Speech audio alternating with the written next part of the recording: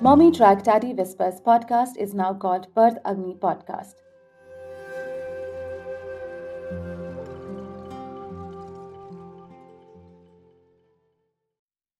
I remember, I noticed a lot of my pregnancy symptoms. From dropping the knife and spoons in the kitchen very often, which my mother in law had to pick up time and again, and she said, Divya, you get me exercised a lot. To easily forgetting things here and there and feeling the lack of firm grip. The pain in the lower abdomen early on that I mistook for period pains, and the first flutter right around the start of the second trimester when I was watching television and it startled me. So yeah, I noticed a lot of changing pregnancy symptoms, and a lot of us do.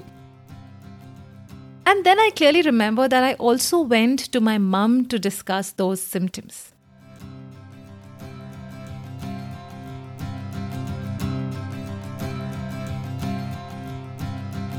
You are with me, Divya, in the Bite-Size Pregnancy series. And today we are talking about going back to our mothers in pregnancy.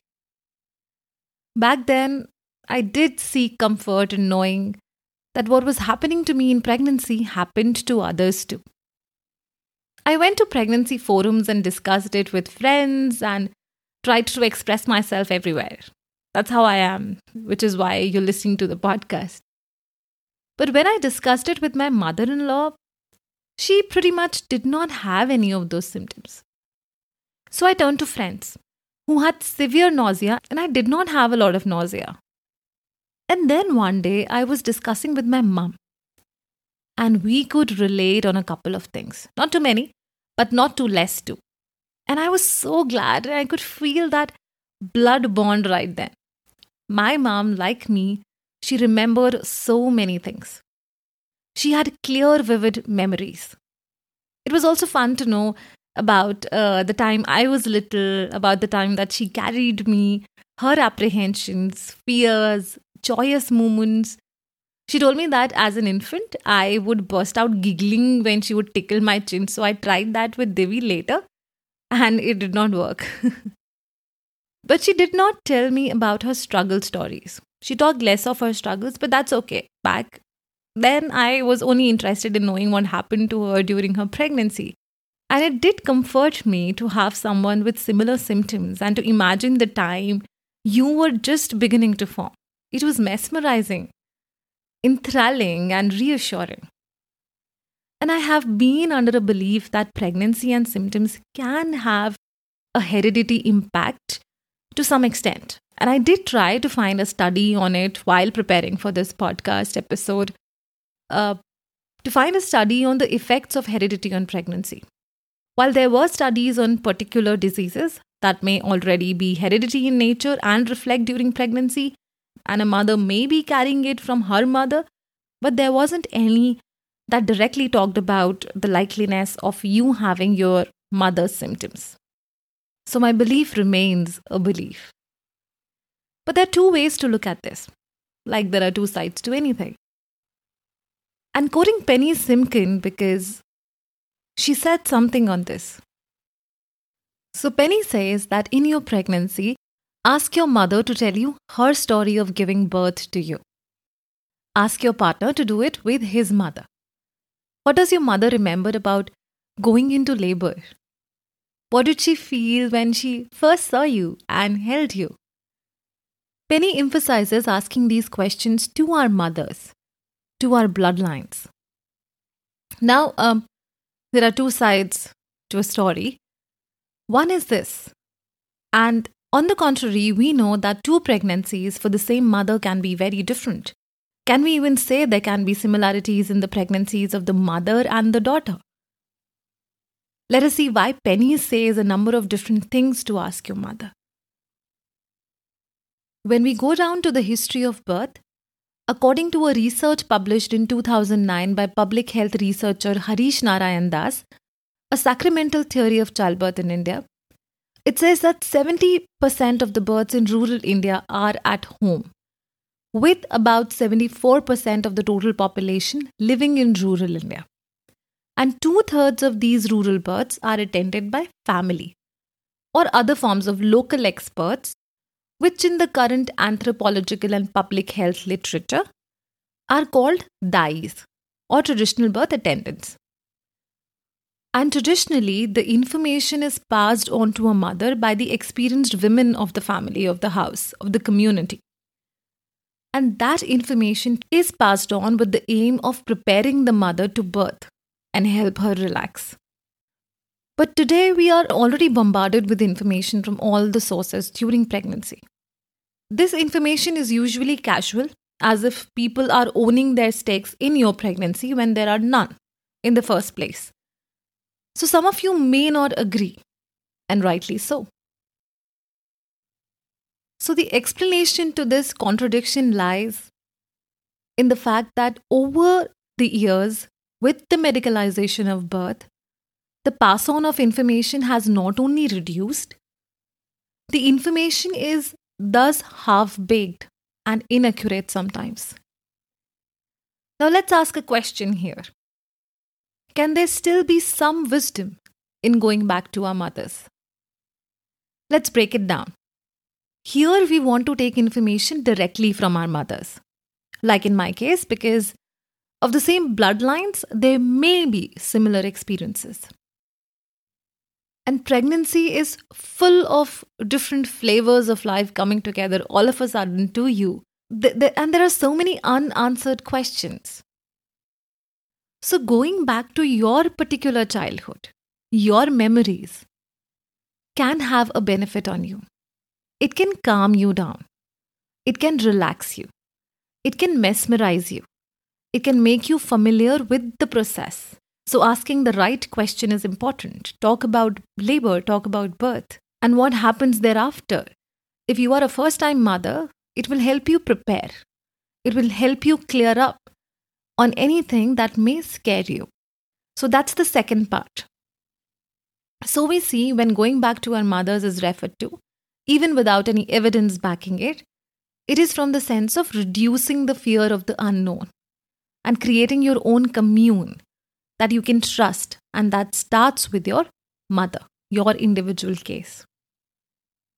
Learning about labor, when she decided to go to the hospital, what happened some 20 plus years back, when most births were non-medicalized and natural, will give you a glimpse of the progression of things, how things happened. Now, you will obviously have tons of questions. Your mother will not be able to answer your questions to you. She will only be able to tell you her story. I will repeat. You will have tons of questions when your mother shares her journey with you. And she will not be able to answer it. She may not be able to answer it. Then it becomes beneficial when you consciously take these questions and ask your doctor, ask birth experts, and consciously get familiar with the process as much as is possible. And now, a bit of caution, like I pass on in all my episodes. And studying to be a childbirth educator, it is my job to tell you both sides of the story, both sides of the coin. Now we have established what can be the benefits in going back to your mother. So if a conversation with your mother makes you uncomfortable, or you become anxious with anything that is passed on to you through your friends or something that you learned from the internet, notice that this is your trigger. We talked about stress and trigger in the last episode. This is your trigger. Now, this trigger can just be the conversation, or it can be the topic of conversation. If it is the conversation, the way the information was presented to you, if it had negative connotation, it does not serve you. You can cut it off. Even if you started the conversation yourself, you have all the right to kindly excuse yourself and, eliminate your trigger, like we discussed in the last episode. If the trigger is the topic of the conversation because you need more answers, because it brings on held fears related to birth. For example, my friend called me a couple of days back and she said, Divya, my mother told me her story of labor and pain and it scares me. I'm really scared. What do I do? So we discussed how this was her unfounded fear. And there are two ways to go about it: to live with it, or to find out ways to manage your fear, to learn more about labor pain management and overcome your fear. Because fear comes from not knowing things. And when you know the process, when you know things, fear gets reduced. And that is the reason we are talking about going back to our mothers in pregnancy. So, in such circumstances, take a note and discuss your fears, your apprehensions with your doctor. You can also go to a birth educator and take a counseling session or take a few prenatal classes.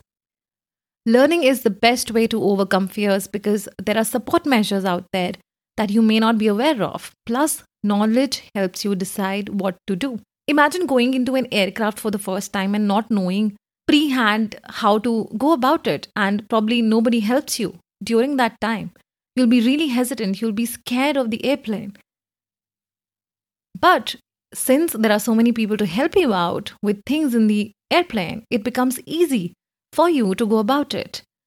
Here, you need to have that information beforehand. So all in all, finding your commune is beneficial. But make sure that you decide who to let in that commune, because we do not want unsolicited advice coming from all corners to make the experience all the more confusing and dull. We need people who empower us, encourage us to learn and not comply with what they think is best. We need people to share their experiences with us without burdening us to walk in their shoes. But they give us a chance, an open space to share, learn, and take our own decisions and figure out things for ourselves. And that would be it. I wish you tons of luck in finding your commune that stays close together to you. And if you think you do not have a commune yet, you disappoint me, you're wrong. This is your commune. Please feel free to send in your questions, fears, apprehensions on my email ID, mommytrackdaddyWhispers@gmail.com. You can join me on my Instagram. The handle is Divya Kapoor Vox, VOX. All of this information is in the episode notes. In the next episode, we'll discuss about breast leakage during pregnancy. What is it? Should you be worried? With that, I will take a leave. And remember, our bodies have immense power. The immense intuitive power of our bodies lie within us. Our bodies know how to function, develop another human being, teach us the most basic functions like breathing, sucking within the womb, heal and recover. Remember, our bodies are powerful. Embrace it. And remember, all you pregnant mamas out there, you got the part. Take care and see you next time.